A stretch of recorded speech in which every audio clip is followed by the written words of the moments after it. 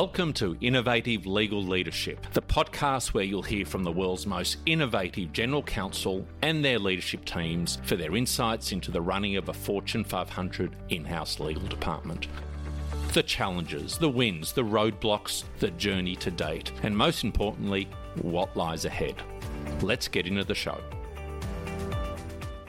Hello, listeners. In today's episode, I'm speaking with Harvey Anderson, who's the General Counsel at HP. Now, it's a great discussion. Harvey takes us through his career, kicking off as an engineer, and then his time at organisations like Netscape. He talks about that as formative in his career, some great case study examples of his time at Mozilla, right through to HP. Now, the three things that I took away from this episode that really resonated with me. The first one was that Harvey talks about the importance of opportunity and industry rather than title. That makes sense to me, being in the right place, right time, and thinking about the industry you're in and the opportunity you've got rather than necessarily just the title that someone's given you. The second thing that really resonated with me was the importance of listening to your advisors. Harvey talks about an example where he didn't do that and where it didn't turn out all that well. Going down a particular path that everyone's committed to, when you've got an opportunity to turn back and you don't take that, that's a hard thing to do. We talk a bit about that. And finally, how the future role of the GC is so much more than being just a legal advisor, and how important business acumen is in that role. So I absolutely love the discussion. I'm sure you will too. So just sit back, chillax, and enjoy the episode. Hi there, Harvey. Welcome to the show. Hey, Jim. Thanks for having me today. Now, fantastic. Now, Harvey, I'm going to do a very high-level run-through of some of the key milestones or the positions you've had in your career, just to kind of set the scene for the audience. Started off as an engineer before going into law, and then if I can reel off some of the organisations that you've worked at, and then we'll come back into a bit of a deeper dive, but Netscape, Medscape, Flywheel Communications, Seven Networks, Mozilla, AVG, and now you're currently, of course, the General Counsel of HP. Going back right to the beginning, your early days as an engineer. Tell us about that and then the transition to law from there. Yeah, sure. This was actually my second job right after college. Right after college, I worked on the Hill as a legislative aide for Senator Levin from Michigan, which was fantastic. But I almost starved to death back there. Yeah. As a junior aide, you're making below poverty. And then I kind of realized that I had an engineering degree, by the way. And I remembered that occurred to you. There was this career fair, and I went to it and got an offer to go move to California from DC and to work as an engineer for Pac Bell. This is right after the AT&T had split up. Yeah. And I'm 21, and what I heard was I could get paid more and I could live on the beach in California and work. That's actually what I heard. Yeah. So that gets me engineering. So I'm working by day as an engineer. I'm living on Venice Beach at night. And needless to say, the engineering thing was not going that well for me. Right. Let's say I got a lot of feedback that engineering was not my forte. I did learn about information management, though. Like, that was my first exposure, and I realized I really like that. I like the notion of information management. And then during that time, I started going to these as a volunteer. I would go to government affairs activities with the government affairs group. And I realized, that seems super cool. I really like to do external affairs. So I called the head of external affairs. I met one time at one of these events in LA, and I called him for a year asking for a job. A year. I love that persistence, Harvey. Is that right? Call him for a year. Messages. He would never call me back.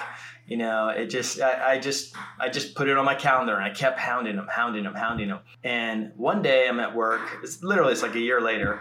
I get a call. I'm like, hey, this is Rich Roll. I'm like, nah, come on. Who is this really? Yeah. And it was Rich. And he's like, yeah, we have this opening. I'd like to talk to you. Do you want to come up to San Francisco? And let's talk about this job.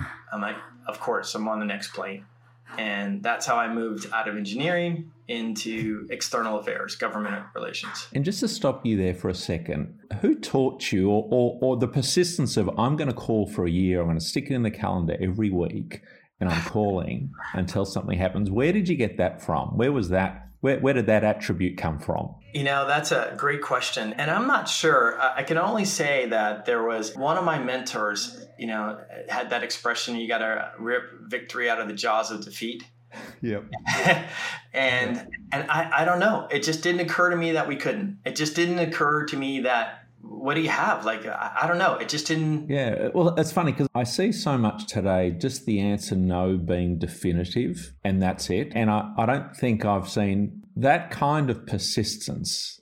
There is so much to be said for that kind of persistence. And I've seen it work against me when I've seen the persistence. I've been the recipient of that kind of persistence. It wears you down a little bit, but there you think to yourself, this person is not going to give up. And if they've got that level of persistence, energy and commitment, then they're going to do well, or, they're going to get somewhere. So yeah, I think it's an attribute underrated. Yeah, no doubt. Well, I think what it translates for me into later on in life, though, and when I think about candidates that I hire, it's their passion and for something. And I don't care necessarily whether it's the job that they're actually doing, but when I look at their skill set and their resume, like, is there something that you're passionate about that you're just like out there doing because you want to?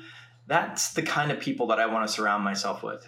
Just generally, that's a big indicator. I'm going to assume you have the skills, but that thing, it stands out. I'll just share one last little thing. When I went to the Hill, when I left college to go back to DC, my mentor, Arnold Mitchum, he told me, it's going to be okay, baby. And I'm like, how do you get a job on the Hill? And he said, we just walk the halls. I'm like, okay. So there I am with my stack of resumes, walking around, knocking on doors, not knowing like how improbable it was to get a role like that. I didn't have a super huge, he gave me a few people to talk to, so he got me a start, but it was mostly walking the halls and knocking on doors. I'm like, okay, that's how it's done. So you're pounding the pavement. Yeah.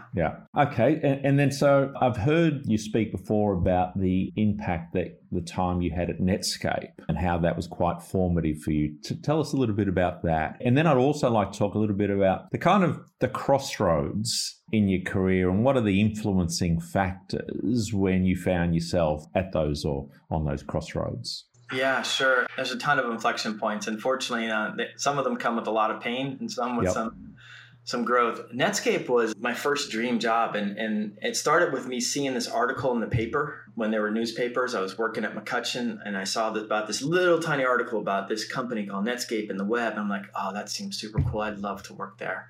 But I didn't know how to get there. And I didn't have that same, for some reason, I didn't go pound the doors on that one. But a friend introduced me to someone there, said they were looking for a head of IP. I went down there. I met with the team. It was like an instant love fest. And they hired me like the next week. But what happened there was, it's like the horizon of possibility opened up. Like the essence of Silicon Valley is that idea that anything's possible. You can make anything happen. Like that was, now I'm around a whole bunch of people who fundamentally believe that, who've been at other startups, who have failed, who've now come to another one. And so that was one thing that just ingrained deeply, anything's possible. Two, the power of the web. And like, don't bet against the web. And then and this whole idea of using the web. Now, there's a lot of things that we miss there, like the web, fundamentally what it was going to do. But you know what else it did during that time? When you grow up in the firms, they're super structured, and they're very hierarchical, and you don't get anywhere, any props unless you've been there for 20 years. Well, in the web world, that's just not true. We had new business models. Everything was new. We were doing something completely new. The technology did not exist. The interactions did not exist. All brand new. So it was a level playing field. So you could just come in and you were measured on your ability and talent and ability to absorb in that space. So for me, it was so freeing, and there was a purpose to it. And the whole idea that this broader communications world would lead to a more open and just world because information was more accessible. So it had this deeper purpose. And it was the first time I really had worked in a really purpose-driven place. I remember at Pac Bell, I was working at a monopoly where your profits were statutorily set by the Utilities Commission at that time. Right? I mean, that was the world that was.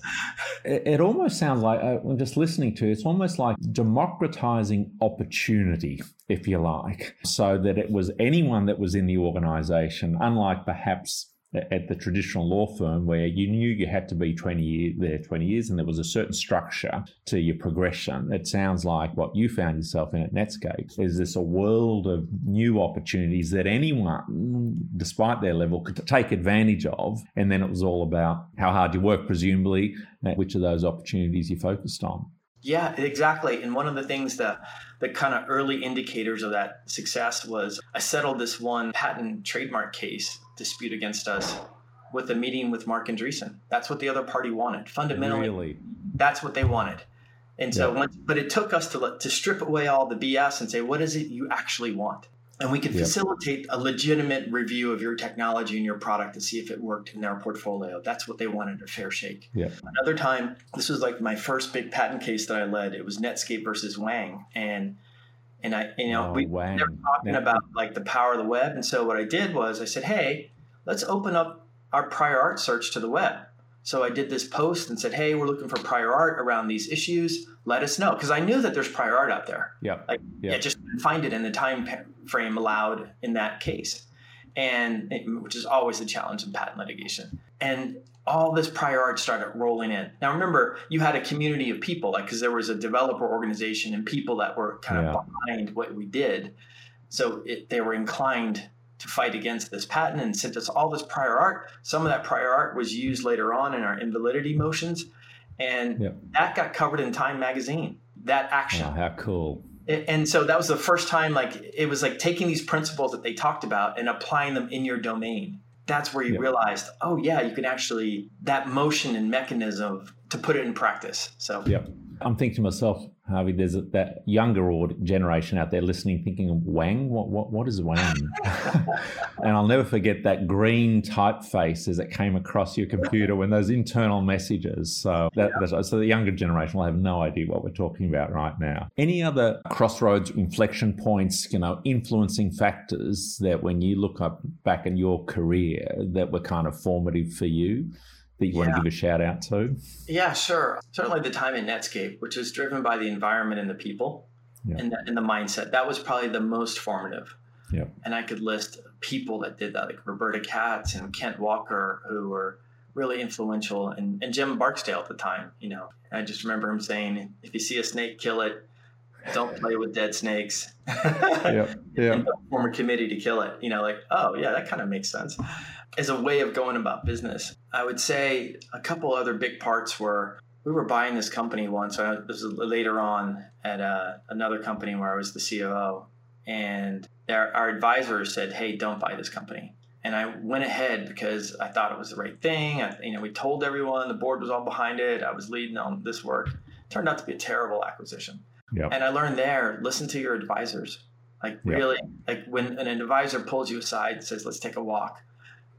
Tries to tell you something. And tell me, what was it what was it that you had felt you'd committed to a path, you told people about that path, and it was just going to be hard work to kind of reverse from that path and take the advice? I'm interested. What was it? Was that it? You'd set expectations? Yeah, we were back in New York, closing the deal, working through the documents. It was kind of last minute, but it was a big red flag because he fundamentally knew what was underneath that company, that it was lipstick on a pig in a way. Yeah. And nothing against pigs, right? And I couldn't imagine the other path of unwinding everything we'd said and what that would take. So that was one. Another big, and some of these are going to sound like failures, but some of them, I guess some of them were, they come at a price. That's where our learnings come from, I tell you. When I think back on my career, it's the hard lessons, the ones that resonate the most and that stick with you, the ones often that come from failure. Yeah, I worked at this startup, and it was, when I say startup, I bought the desk. Yep. We had more money than we had shares. Let's put it that way at the time. And during that process, I really, another inflection point was the discipline around product management and a minimum viable product. And we over designed this thing. It was super complicated. And it was perfect. It was set up for a niche audience. But that's not how you get where you need to go. We could have built a whole lot less, spent a lot less money, and been attracted to a much wider addressable market if we roll back some of all of our features. So there I learned not necessarily to listen to the board and the founders. You have to bring your own judgment to it. They have their perspective. At that time was spend, get going. Right? You can't spend fast enough because it looked like there was so much money. And so that was a kind of an inflection point to this one says sort of trust your own instinct a little bit too. Don't necessarily. Certainly on my experience there is, you've got trying to get progress over perfection. And we all think our baby when we're creating our baby that it's beautiful, but we need to get the ugly baby out there into the market and to get the feedback and not be afraid, because the more you internalize and, work towards perfection, typically the further down the wrong path you're going, because you're not getting that constant feedback loop and getting a chance to shape what you're producing for whoever the customer is. That's right. And also in both of those two experiences, I learned as much as we might be ambitious and think our technology or workflow or whatever solution we have is going to disrupt your world, your audience has to want some disruption or be open to it. And in this case, these two markets we were selling to, that one was doctors and the other one was lawyers. That's a tough market to sell to. Unless hang on, Harvey. You telling me that lawyers are hard to sell to? Is that what you're saying? I'm saying that they don't absorb technology and change very well, especially when it involves change of workflow. It's still the same today. I see that in the teams that we work with. They want rules, but they don't want to change they don't actually want to change workflow. Versus in the fintech services, like they can't get enough. Right? Yeah. And there's no doubt in any kind of product-led company that finding that product market fit, that in my mind is the hardest part of any, scaling and so forth. Once you've got that product market fit, great. But actually finding it early on, that's, I reckon, the hardest bit. That's when you're out there lost in the wilderness, trying to, get those customers in and paying for what you're building, particularly when those customers are lawyers.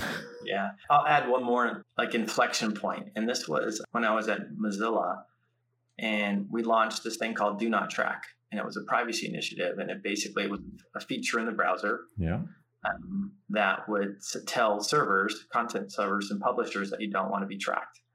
And it seems like a pretty simple and good idea. It gives people, there was optionality around it. Well, at that time, when we launched that product, which was putting policy into product, it went completely against the digital ad industry. It was completely disruptive. I had no idea the magnitude of the visceral hate and disruption that feature had caused, and the animus that was directed at me and Mozilla at the time for doing that. I ultimately testified at the U.S. Senate about this feature around privacy, and there was just it was just many against one, and look where we are now.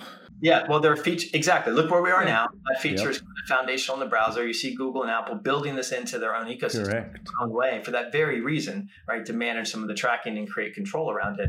So it happened, but it was painful, and just that inflection point, realizing sometimes you're just going to take on some heat if you're to do the right thing. And in a similar time, we launched this. Homeland Security tried to make us take down an app that was on our web store when I was at Mozilla. And I had to fight with our CEO about responding to Homeland Security and saying that's wrong, right? There's no warrant, there's no cause, there's no evidence. You just can't do that. This gets right to the core freedoms of a marketplace and publishers without any of this. So our response back to Homeland Security was pretty much show us the warrant, show us the court order. We're happy to comply. They had none of that. And so the outcome of that whole piece was sometimes, and we got great response, around the world. Media really stepped in behind that positioning. For the position that you took. And it was a huge brand boost for the organization.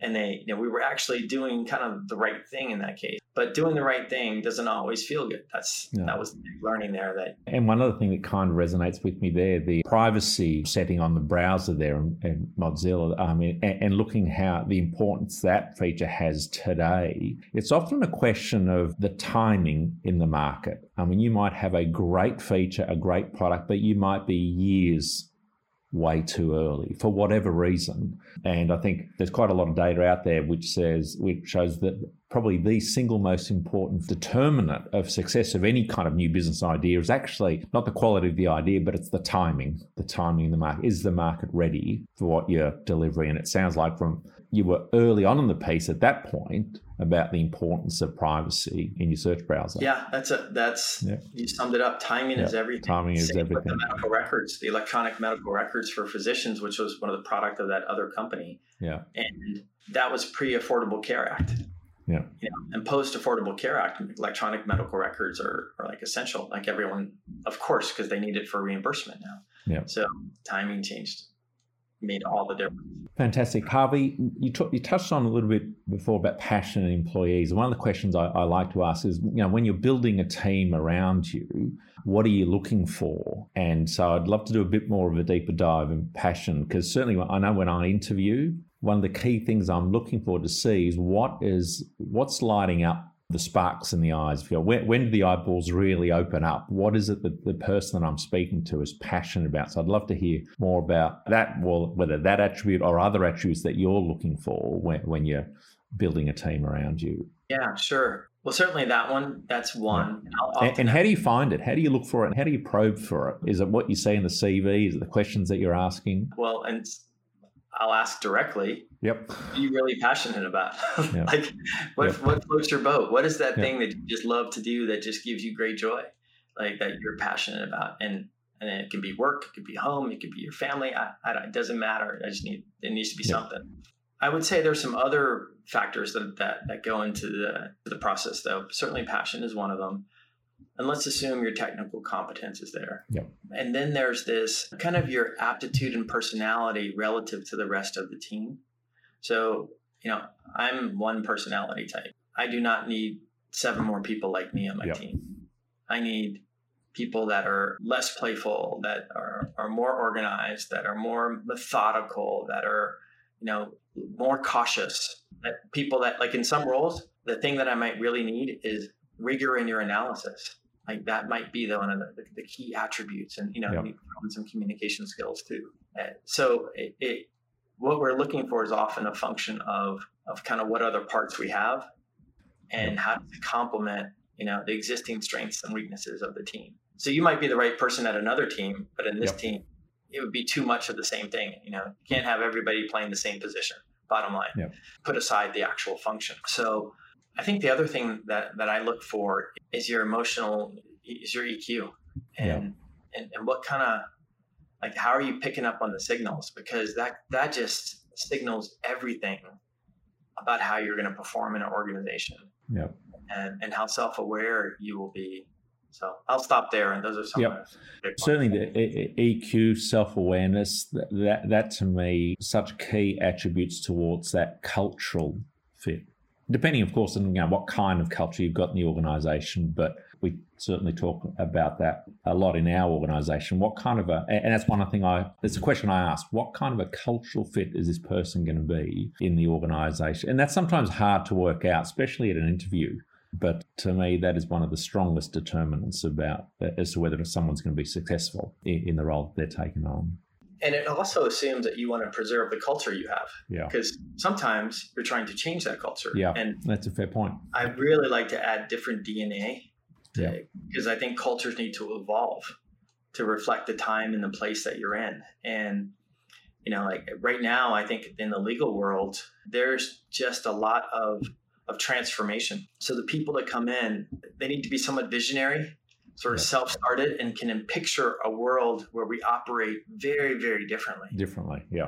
Using tools, using digital platforms, that they care about workflow. I mean, there's our work is workflow. And until we really embrace the engineering that we need to do around the process engineering of our work, we won't get the efficiencies that we want. And then we stuck doing the less impactful things versus the high impact things. Yep. I think that kind of dovetails into, I want to talk a little bit about diversity and inclusion. I know how important that's been at HP in the past. I know that the previous GC there, Kim Rivera, had a strong focus on that and ensured certainly in law firm selection and law firm time was distributed in a way that met your D&I goals. Talk a little bit about that, the importance of that and the kind of initiatives that you're putting in place there or you're working on to get the kind of diversity. I think that you're starting to talk about diversity of thought, of opinion. Talk a bit about that for us. Yeah, sure. That's super important. And I would just have to say, HP has been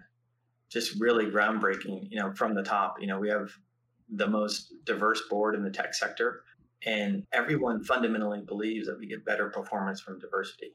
Like that's where it starts. So it's not diversity just because. It's because we think we get better outcomes, and diverse using in all kinds of ways. I mean, that also includes being international. As a multinational, having just a U.S. experience, which I have to watch out for myself sometimes, is we need a global piece, or we need, there was the diversity holdback initiative that Kim started, which is fantastic. And we are now at over, I think, 97% compliance with that, with our firms that work with us. I'm super happy about that. And we're taking it farther and into two other dimensions. One is the Mansfield Rule, which we adopted last year. This will be our first year if we get certified.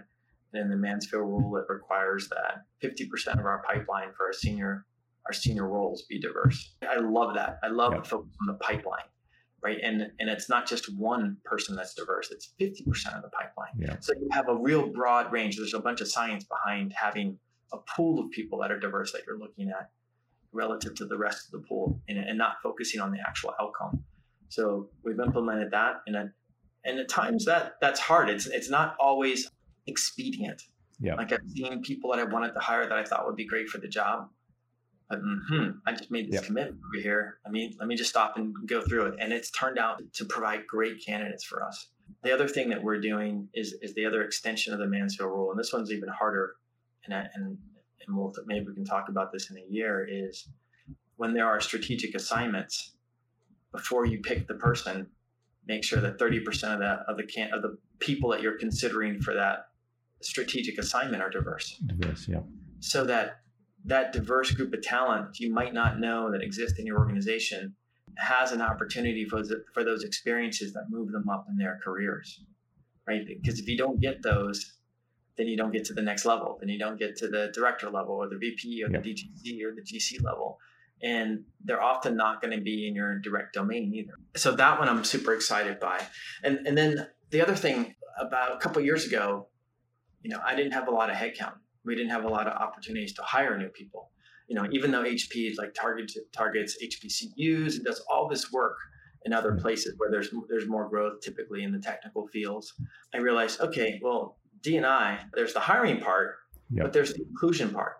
So you got to get that right too. So how do you create an inclusive environment? So there's a bunch of practices. So if you don't have a lot of job openings, you can still ensure that your environment is inclusive. And inclusive because why? Because I want to get the best performance out of everyone that's there.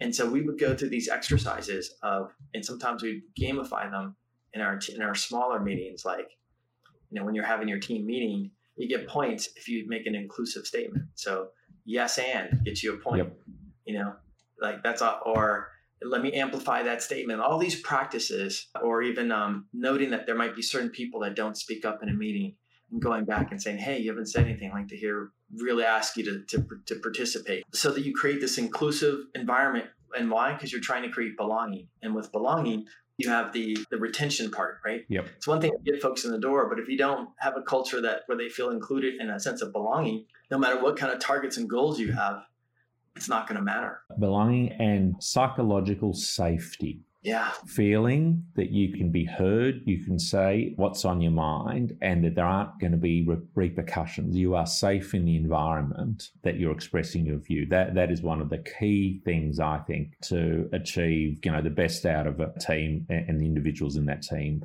Do you feel comfortable speaking your mind, and are you going to feel safe in that environment? Yeah, and that's an ongoing effort too, because it's hard to predict. Like it's like the grass. You always got to cut it. You got to feed it water. You got to work on it. Absolutely. You got to go back and weed, and it gets better. Then where'd that come from? I got to go dig that out. Moving on a little bit, a couple of themes we hear a lot on this show that I like to get your view on, and whether this is a theme that resonates with you. But one is the need for a legal department to be run more like a business. That's the first one I'll ask your thoughts on. The second one is an organisation's journey towards digitisation and what that actually means for the legal department. So what are your thoughts on both of those themes, the need to run the legal department like a business and the digitisation journey for a legal department? Let's take the easier one, the digital platforms. So I'm a firm believer that legal departments need a digital platform. I'm a firm believer that we need to really bring in and adopt process engineering to understand that we actually have processes and workflows, and then to actually engineer them. And then once they're engineered, you can actually build them in, parts of them into your platform. Yep. I'm a firm believer that with that digital platform, and I'll be specific, like if you think about all the matters that we deal with, not knowing how many matters you have what kind you have, how long they take to process, what the obstacles may be, how growth rates are changing in your matters. Yeah. Who should be doing the work? Yeah.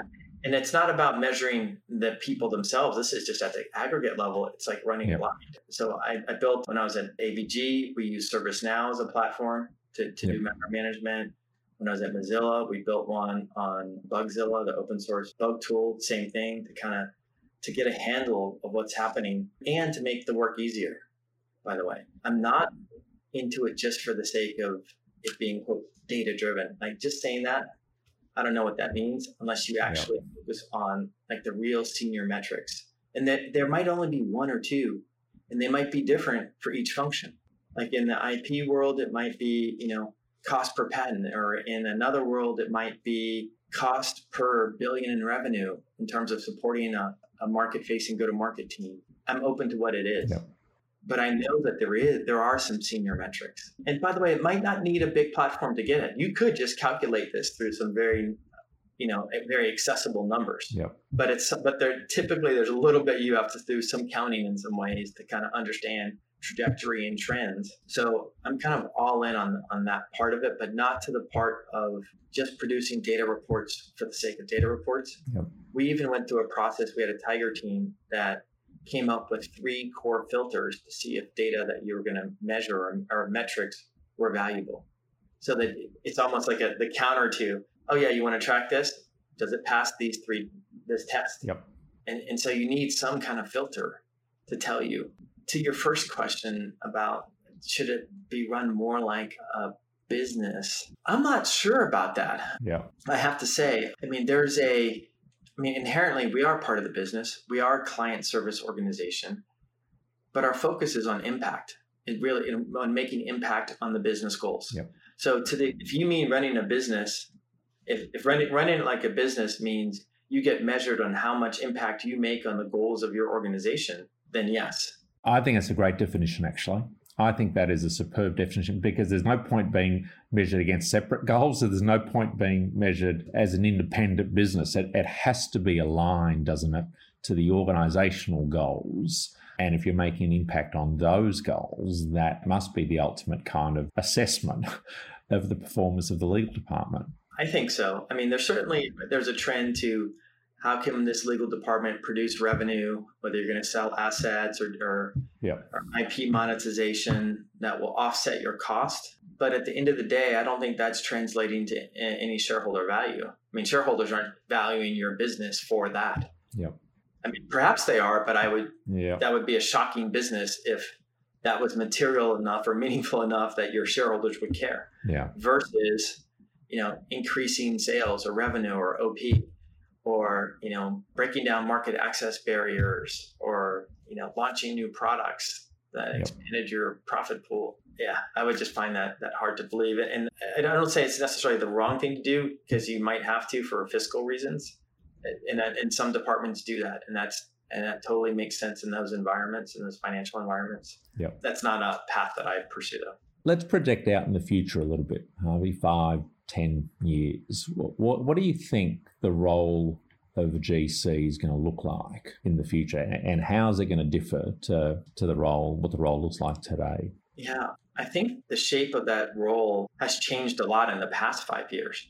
I think you're seeing a kind of that split of the traditional GC that was focused on risk management and corporate affairs solely versus those that are deeply involved in the business. And there are business executives with a legal background.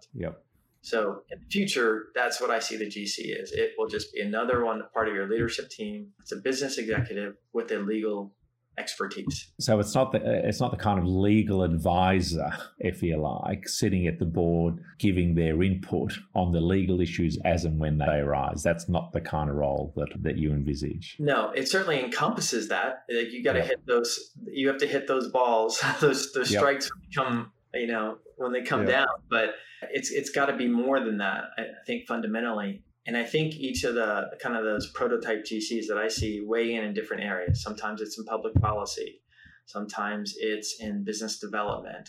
Sometimes they take on other parts, administrative roles of the organization, which inherently puts them deep into the business.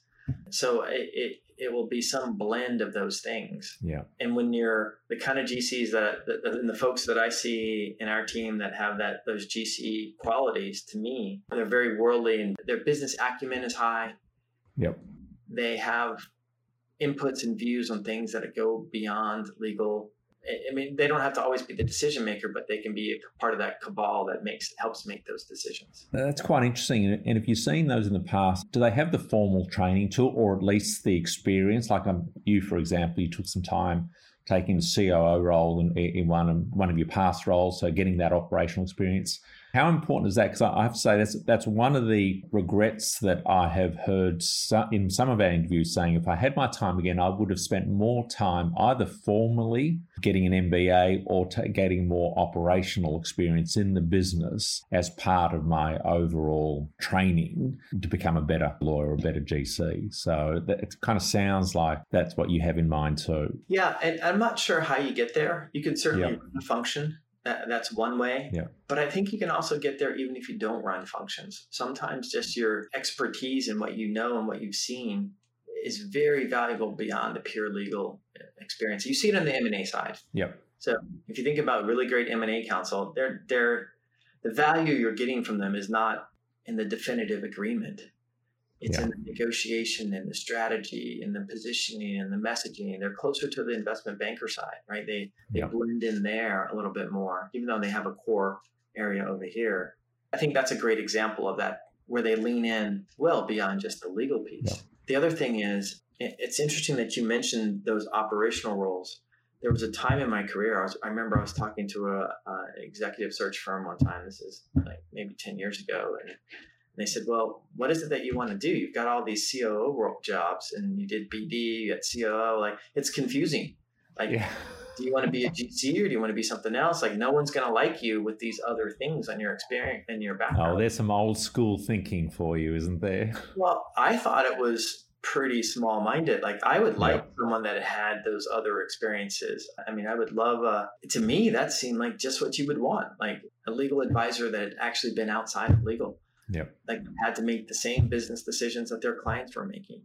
So I relished that kind of diverse experience. But it was funny, the feedback that was sent to me was, you have to stay on this very narrow, defined path. I remember speaking with Cam Finlay, and some advice that he was giving when we were talking on the podcast was recruiters, when they were reaching out to him or others and asking for people with this kind of experience in this kind of industry. And what Cam was saying was, no, you don't need the precise experience in the precise industry. What you're looking for is someone who can actually adapt and grow and learn other industries. That's the kind of person, rather than going for that narrow search of that person must have done this very thing before. Yeah, exactly. I mean, it certainly helps, but it also will somehow, in some ways, perpetuate the same old. Narrows the perspective that one brings to the situation. Harvey, a couple of questions I love finishing off with. The first one, what have you spent too much time worrying about in the past that hasn't been time, on reflection, well spent? Good question. Let's just start with worrying. Like the whole act of worrying about the future and what's going to happen and what the right next job is. Worrying about your performance, what others think about you. That's just a waste of time. Yeah. One, you can't control it. So why are you actually, that's the reality. You can't control what others think. You can control what you do. Yep. I can control my actions. I can't always control the results, even though I get measured on them. Fundamentally, I can't really get my hands around the results. And I find that when I'm spending time picturing how this future is going to, things are going to unfold, I've left the present and kind of moved out into a zone that is not really healthy. I mean, it doesn't mean I don't have a vision and we don't strive and target things, and it's really simple to slip from, I'm going to work hard on this till it's going to this picture of it's going to be great. And it's going to be what it is. I can only control the pieces I do right now.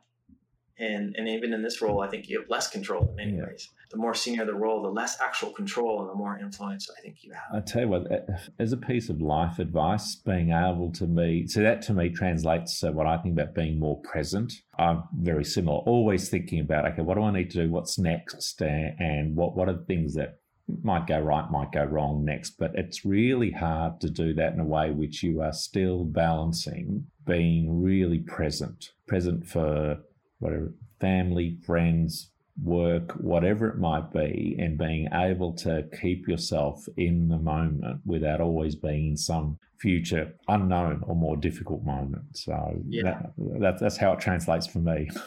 Yeah, exactly. I'd also add that if I were to tell my 25-year-old self, choose industry and spaces over job titles. Yeah. Your success and opportunity will be more dramatically impacted by the business that you're in, the industry, the sector, the timing of where you are, as opposed to what actual title you have. Yeah. So it'd be better to be in a hot, growing, tumultuous space, changing, if that's what you want, and be the janitor there than to be pick a title, because you're going to have more opportunity and it's going to be growing and it's going to be hot. So those forces have a lot more influence versus just trying to be the GC at something. Yep. And that sounds like it, illustrated with your time at Netscape, in an environment, a time, an industry that is exciting and, going somewhere that's new, rather than being perhaps a more senior person in a much more stable or less exciting industry. That absolutely resonates with me. Exactly. Well, Harvey, it's been an absolute sensation speaking to you. Thank you so much for your time. I've absolutely enjoyed it. Thank you, Jim. So have I. You're a great interviewer anytime you want me on the show. Fantastic. Let's check in about a year or so, as we've said, and let's see what the progress that we've made on some of those topics. Right on. Thank you, Jim. Fantastic. Thanks very much, Harvey. Bye. Thank you, listeners, for tuning into the show. For more, please subscribe to the show in your favourite podcast player. If you or someone you know would make a great guest on the show, please connect with me, Jim, the host of the show, via email, jim@persuit.com. We'd love to hear from you.